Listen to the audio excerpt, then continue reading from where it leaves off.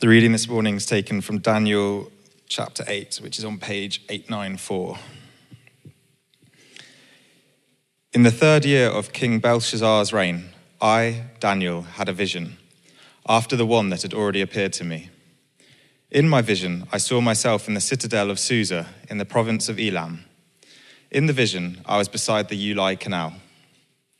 I looked up, and there before me was a ram with 2 horns, standing beside the canal, and the horns were long. One of the horns was longer than the other, but grew up later. I watched the ram as it charged towards the west, and the north, and the south. No animal could stand against it, and none could rescue from its power. It did as it pleased, and became great. As I was thinking about this, suddenly a goat with a prominent horn between its eyes came from the west, crossing the whole earth without touching the ground. It came towards the 2-horned ram I had seen standing beside the canal and charged at it in great rage. I saw it attack the ram furiously, striking the ram and shattering its 2 horns.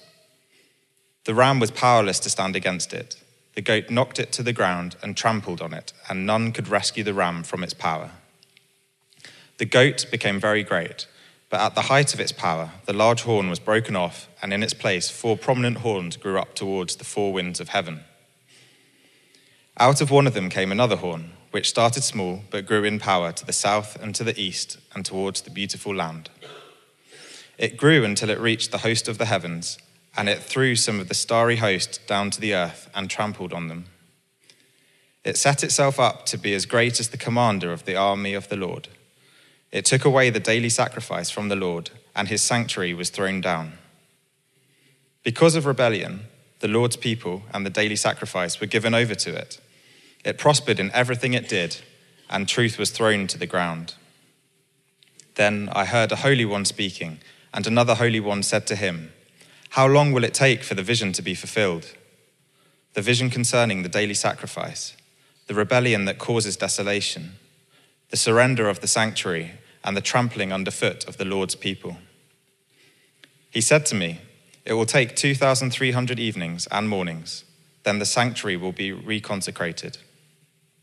While I, Daniel, was watching the vision and trying to understand it, there before me stood one who looked like a man, and I heard a man's voice from the Ulai calling, "Gabriel, tell this man the meaning of the vision." As he came near the place where I was standing, I was terrified and fell prostrate. "Son of man," he said to me, "understand that the vision concerns the time of the end." While he was speaking to me, I was in a deep sleep, with my face to the ground. Then he touched me and raised me to my feet. He said, "I am going to tell you what will happen later in the time of wrath, because the vision concerns the appointed time of the end. The 2-horned ram that you saw represents the kings of Media and Persia. The shaggy goat is the king of Greece, and the large horn between its eyes is the first king. The 4 horns that replaced the one that was broken off represent 4 kingdoms that will emerge from this nation, but will not have the same power. In the latter part of their reign, when rebels have become completely wicked, a fierce-looking king, a master of intrigue, will arise. He will become very strong, but not by his own power. He will cause astounding devastation and will succeed in whatever he does. He will destroy those who are mighty, the holy people. He will cause deceit to prosper, and he will consider himself superior. When they feel secure, he will destroy many and take his stand against the prince of princes. Yet he will be destroyed, but not by human power. The vision of the evenings and mornings that has been given to you is true, but seal up the vision, for it concerns the distant future. I, Daniel, was worn out. I lay exhausted for several days. Then I got up and went about the king's business. I was appalled by the vision. It was beyond understanding. Thank you, Joe. Shall we pray? Lord Jesus, we thank you for your word. But it speaks today, that it speaks to each of our hearts and our minds. And I pray, Lord, that as the end of that verse said, it was beyond understanding, Lord, that we would be filled with your spirit, that we can understand. And Lord, we pray that anything which is of you would stay as I speak now, and anything not of you would go.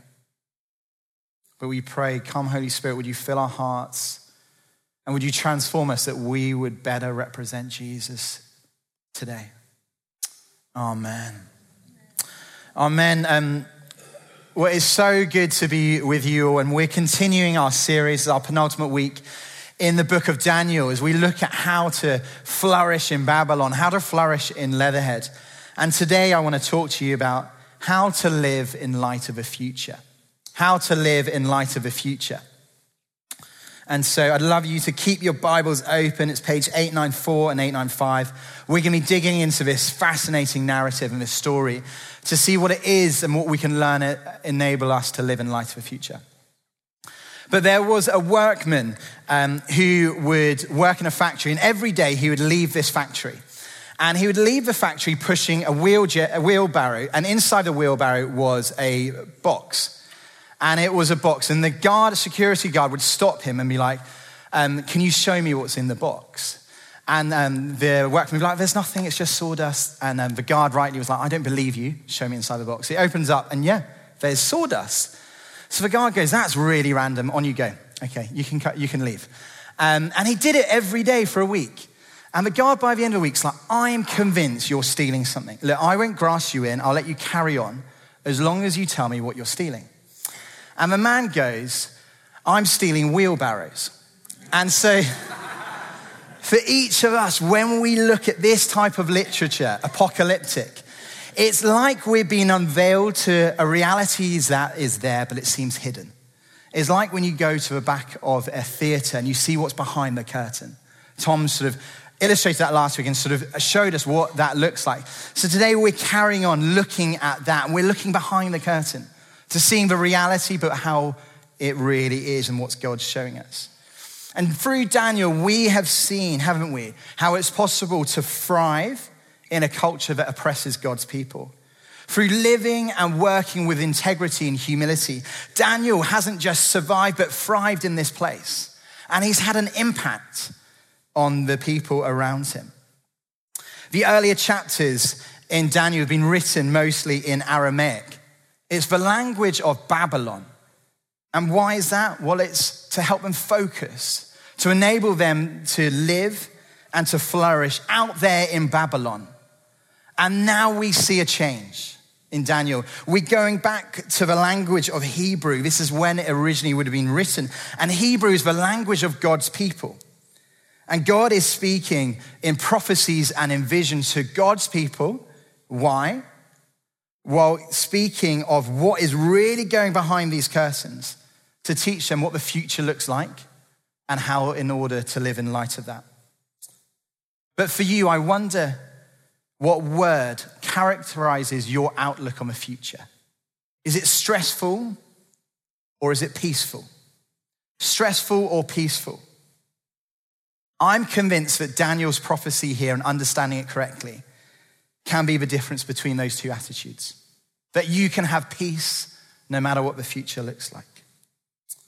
Firstly, we're going to see in our passage today and a call to be aware the future looks scary. Be aware the future looks scary. Turn with me or pick your Bibles up at verse 4.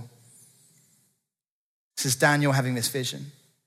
I watched the ram as it charged towards the west and the north and the south.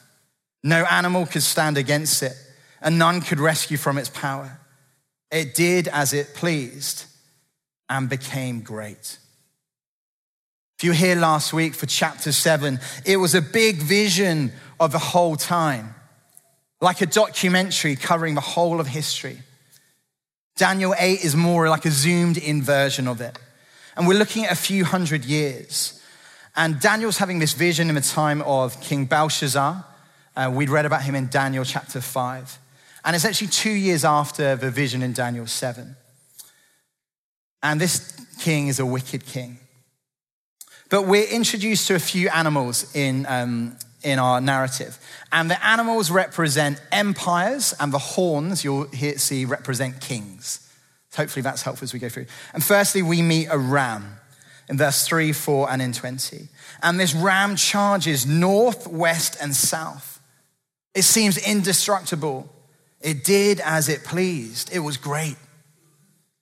And you might be thinking, who on earth is this ram? What is this ram? And the Bible's amazing. Sometimes you have to interpret and see what it says. Other times the Bible interprets itself. In verse 20, the Bible tells us what this ram is and who it is. Verse 20, it says, the two-horned ram that you saw represents the kings of Media and Persia. The Medes, we know from history, are in charge first, then the Persians. So this ram looks so scary.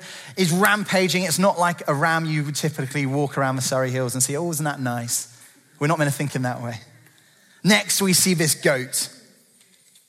And we're told this goat smashes the ram. It completely destroys the ram when it seems at its best. And this ram, it represents Alexander the Great, and we can tell that from verse 21. The shaggy goat represents the king of Greece, and the large horn between his eyes represents the first king, Alexander the Great. The four horns that took place of a broken horn represent four kingdoms that will rise from that nation, but without its power. The Bible prophesies that there's going to be a king of Greece who is going to rampage so quickly and take over the lands like no one has seen before. And if anyone knows a bit about history, you'll know that to be true about Alexander the Great. And this is 200 years before it actually takes place. Isn't it amazing? And this quick expansion, though, doesn't last. And Alexander the Great is at his height of his power in his early 30s. And then what happens? He dies to mysterious illness. And then the kingdom separates into four. And four generals take over, just like the Bible says. And then there's this little horn, verse 9 to 12, and at the end. Out of them came another horn, which started small, but grew in power to the south and to the east and towards the beautiful land. And this really is the focus of the vision. This is what we're meant to be paying attention to. Out of the four horns of Greece, a ruthless small horn will arise. And this horn, this king, is going to be cunning. He's going to be vicious, especially towards God's people. And this comes to pass in history with a guy called King Antiochus IV Epiphanes, or however you pronounce that. King Antiochus, we're going to call him. And as Daniel prophesies, this king comes and he is ruthless, absolutely ruthless. He's the Hitler of the Old Testament. 100,000 Jews are murdered as he arrives into the city. Upon arriving, no matter if you're pregnant, if you were old or you were young, you were slaughtered. He made it illegal to worship God. He issued coins with his image that read, King Antiochus, God in the flesh. In the temple which had been rebuilt, he defiled it in such ways that he put a statue of himself in the Holy of Holies. And he slaughtered pigs right in the middle of the temple. For a Jew, that is utter blasphemy. And he wreaked havoc for 2.5 years. And then out of nowhere, he develops a stomach virus, went insane and dies. Just as predicted here, that he would die not by human hands, but by God's hands. We see God highlighting in the start of this chapter that the future looks scary for Daniel and for the empires because of what was going to be for God's people, because of the empires of what's going around. The Bible's not rose-tinted on life. It is real. And it shares things just how it's going to be. In this world, there is evil. And we need to be aware as Christians of that. This evil is structural. It affects countries and it also is personal. It divides every human heart. And behind these dark forces are spiritual evil being manipulated. All evil in this world is controlled in a way. In the later chapters in Daniel, we'll see that really being the case too. And these evil regimes will always attack God's people. Today, our brothers and sisters around the world are facing horrendous persecution. In Sudan, this week, churches are being burnt and destroyed during the war. ISIS and the likes are raging. Government regimes like China are seeking to crush Christianity. For many prophecies in the Bible, you find a near fulfillment in history like King Antiochus, but actually speaks of further prophecies too. But we'll see these prophecies are both behind us, King Antiochus, but also before us, in front of us. I want you to think of it a bit like this. If you've ever been to the mountains or you see a mountain, you can stand and see a peak in front of you. And you think it's just one mountain, maybe with two peaks. But as you get close, as you travel, you'll see there's actually a great distance between these mountains. And actually what you thought was one mountain was a succession of mountains. And that is like prophecy in the Old Testament, how it comes to be in Scripture. And if you've ever seen a mountain, you'll see that and you're like, wow, I thought they were the same thing. No, it's different ones. The point is, these prophecies are both before us and behind us. Satan is always going to question God's word. We see that in verse 25, the deceit and truth being thrown away in 13, the exaltation of man. What we've got to be aware is that in evil regimes, they're always going to be at work in this world. Satan's at work in our classrooms, our entertainment studios, our newspaper offices, our boardrooms, our social media platforms, making people question God's word, puffing up ourselves with our own intellect and ignoring God. I'm not saying we need to go out and cast demons out of our professors, our school teachers, but to know that there are two paths, one which is of the world and one which is of the word. God's word here, we sit under the authority here as a church. We believe God, by his power and his inspiration, has breathed these words through human authors, and therefore we can trust it. I'm so grateful we have a bishop in Guildford who does the same. And you, if you've read anything on Synod, you'll know that there's some who question that. But here as a church, we sit under that. We're called to humble ourselves before God. I've been reading a bit about this guy. Don't know if anyone knows him. This is James Hudson Taylor. And Hudson Taylor had a passion for missionary. He was a passionate missionary. He went out to China. For 51 years, he served there. He encouraged 800 other missionaries to travel out to China. And as a result, 125 new schools were set up. 18,000 Christians were converted in China. And by 1950, due to his inspiration and what he was doing, 1 million Christians were worshiping God in China. And then in 1953, 4 years after the Communist Party comes in to power, all the missionaries were kicked out of China. All the Christian schools were shut, ordered to go home, and it was illegal to evangelize, to proselytize, or even to own a Bible. The communist leader's wife had a saying that she was going to resign Christianity to the history and Christianity to the British Museum. It would have no impact on the country. For those in China, persecution was real and the future looked really scary. So don't be surprised about persecution now and the devil's schemes. It's part of God's story in his amazing way, which we might not know why. And you might be saying, well, this is depressing. I'm so pleased I came to church today. I'm feeling needing a rest and encouragement, and yet you're saying the future looks evil. But we need to be aware. But God, we don't need to be frightened. But God holds the future. The message of Daniel is that God is in control. He reigns. Despite what human power may look like, and we've seen Nebuchadnezzar, Belshazzar, Darius all humbled before God.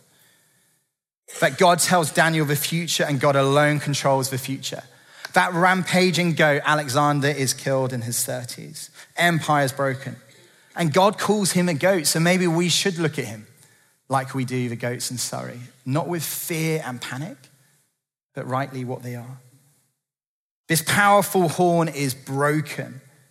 Like every other empire we will see, and every evil will be dealt with. Why? Because God reigns and God is good and he's all powerful. The point is that evil is temporary. There is a point that each of these is stopped. And in verse 25, we see it's not stopped by a human hand. God is eternal. Evil is temporary. You know, the angels are asking, verse 14, like, what's going to stop this? How long? How long? And you might be asking that same question. How long will I go through this pain? How long will I go through this suffering? Well, it's temporary. Verse 14 says 2,300 evenings and mornings. And numbers in scripture aren't necessarily taken literally like that, but they're meant to be, you can actually add them up, and it is 2.5 years, just like the length of time was going on in the temple. But actually it's more symbolic, saying it's temporary. It's not eternal. I want you to be encouraged. Every setback you're going through will ultimately be used for the advancement of his glory. The cancer, the broken marriage, the wandering child, the chronic pain, the frustration, lack of promotion at your work. God's good hand is at work. It may look dark to you, but it's all flowing from the hand of God. And in the fullness of time, God will show what he is doing. I want you to remember again Hudson Taylor. These missionaries kicked out in 1953. Evil looks like it's triumphed, right? What's the place of China now? Despite today, China only allowing authorized churches, the government trying to rewrite the Bible, banning evangelization online, it has sent the church underground. What has happened? Over the past 4 decades, Christianity has grown faster in China than anywhere else in the world. Growing from 1 million in 1953 to over 100 million today. Persecution hasn't derailed the Christian faith, it has advanced it. What looked like evil being triumphing, it doesn't have a chance against our powerful God. God reigns and God holds the future, not Jai or anyone else. So what do we do in light of knowing that sometimes there's going to be persecution, there's going to be pain and suffering, and the future might look scary, but God holds it? What do we do? How do we live? We want to crack on with the king's business. I love at the end of Daniel. Daniel's confused, but he's not paralyzed. And in verse 27, we're told after a little bit, he gets up and he went about the king's business. I got up and I went about the king's business. The temptation is to look at the future or to be in the face of persecution and to be paralyzed and withdraw. How does Daniel respond to God and his circumstances? Seeing the secrets behind history, I've heard it said, doesn't keep you from pain, but it keeps you from panic. You might feel fear, but you do not need to be frantic because you know there's a God you can trust who is in control, who promises to work all things for the good of those who love him. So what are we called to do? We're called to crack on with the king's business. I don't know what your week, your month, your year ahead will look like, but I want you to store this truth away inside. To know that in the big picture, you're held by a good Father and he wins. That God is in control. Daniel got up and went about the king's business. We're called to keep going on the king's business. We can't work out everything we're not called to. We don't know what the future looks like day by day. We don't know when Jesus will return, he will. But in the interim, we've got to crack on with the king's business.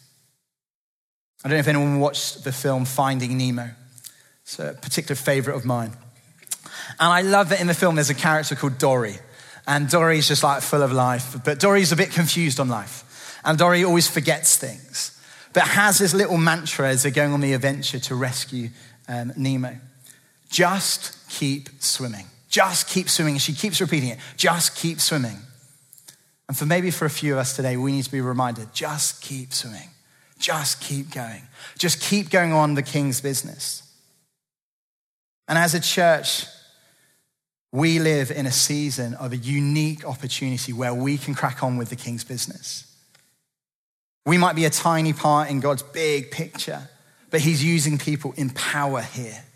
He's given us his spirit and told us that he who is greater that is in us than is in the world, that no weapon formed against you shall prosper, and all those who rise against the Lord will fall. But all authority has been given unto them by the Lord that he can take away. This is the age of a church. We need to be bold. Our business, what is it? Our business comes from the two great commandments and the Great Commission. To love God, to love people, and make disciples. As a church, we love God. We are passionate about Jesus. He is the best news. We sit under scripture. We believe it's God speaking today, and therefore we're dictated by that, not culture. We want to worship with passion, like you'd be at a stadium, roaring away as a touchdown scored, as a try, or as a goal is scored. We worship the God of heaven. And so we love God in all we do. We love people. Over Christmas, we're going to give out 250 bags of kindness to people in the area who might need a little bit of love or kindness this Christmas. And I'm really excited that on the 2nd of December, we're packing together these bags of kindness and distributing them out to people in the area to let them know they're loved by God and the church. And we want to be a church that is marked by love, that is known to be a place of love. And lastly, we make disciples. There is a point in history, not in history, in the future, when God will return. And everyone must give an account of themselves before the Lord. And for us who trust in Jesus, we don't walk in on our own ticket, but on his. And we long to make disciples of a church who make disciples of Jesus. We're passionate about our young people. I'm so excited what's going across over the road and our kids and the young people. We know God's got a plan for them and a purpose for them. So we're investing in that generation. But we're called to make disciples. In the new year, I encourage you to be coming along to Deeper. An opportunity on a Wednesday evening, it's moved to that day, to dig into scripture together, to journey, to go deeper into Jesus. And we're going to be looking at all the big issues there too. But there is a day coming, we might not know when it is for us. In 1996, an Ethiopian airline was hijacked. On board was a friend of mine's dad. His name is Andy. And Andy loved Jesus. He was working as a missionary in Ethiopia. And he's married to someone called Ruth and has got a number of kids who are remarkable. And the hijackers demanded that they be flown to Australia from Ethiopia. And they don't have enough fuel, clearly, but despite their intention and the thing, the pilot at gunpoint is flying them there. And they're over the Comoros Islands. And in the Comoros Islands, one engine has just gone down, and the pilot said, look, this is it. There's no hope. We can't do anything. We're going to crash land. And it looks like evil's won, right? It looks really scary. And then this guy, Andy, stands up, unbuckles his seatbelt, and he says, many of us might die in the crash. So there's something you need to know. And then Andy simply explains the gospel with an urgency. He doesn't say, look, following Jesus, you're going to have a better life. He knows it's the end for most. And he says, you need to get right with the Lord. And on that plane, he goes row by row, calling people to Jesus and said, come now. You need to follow him. You need to bow before him. On the plane, 175 people die. 175 people on the plane, 123 die, one being Andy. And he was still on his feet preaching as the plane hits the water. What is amazing is we know the story and what happened to Andy because there was an air stewardess who was at the front who was trying to guide people, and she got on her knees and gave her life to the Lord and said, I follow you, trust you. She survived. And she talked about how this man was pleading with everyone, come to him, come to him. And she, along with a load of those other ones, was saved. We don't know when our end will be. We don't know when Jesus will call us home. For some, it might be sooner than later. We don't know when our friends, our family, theirs will be. There's an urgency to go about the King's business. Andy used the end, not in panic and in fear, but with a purpose to see people come to know him. Andy used his last day on this earth to witness to the Lord Jesus' saving grace. For you, today, there might be some who don't know Jesus personally, or you might not fully submitted to him. There's a reckoning coming that will separate false Christians from true ones, where people who say, I've been good, that doesn't count it. We need to fully come to Jesus and trust in him. He holds the future. And he promises for all who've believed, all who've received him will come into glory with him. Amen.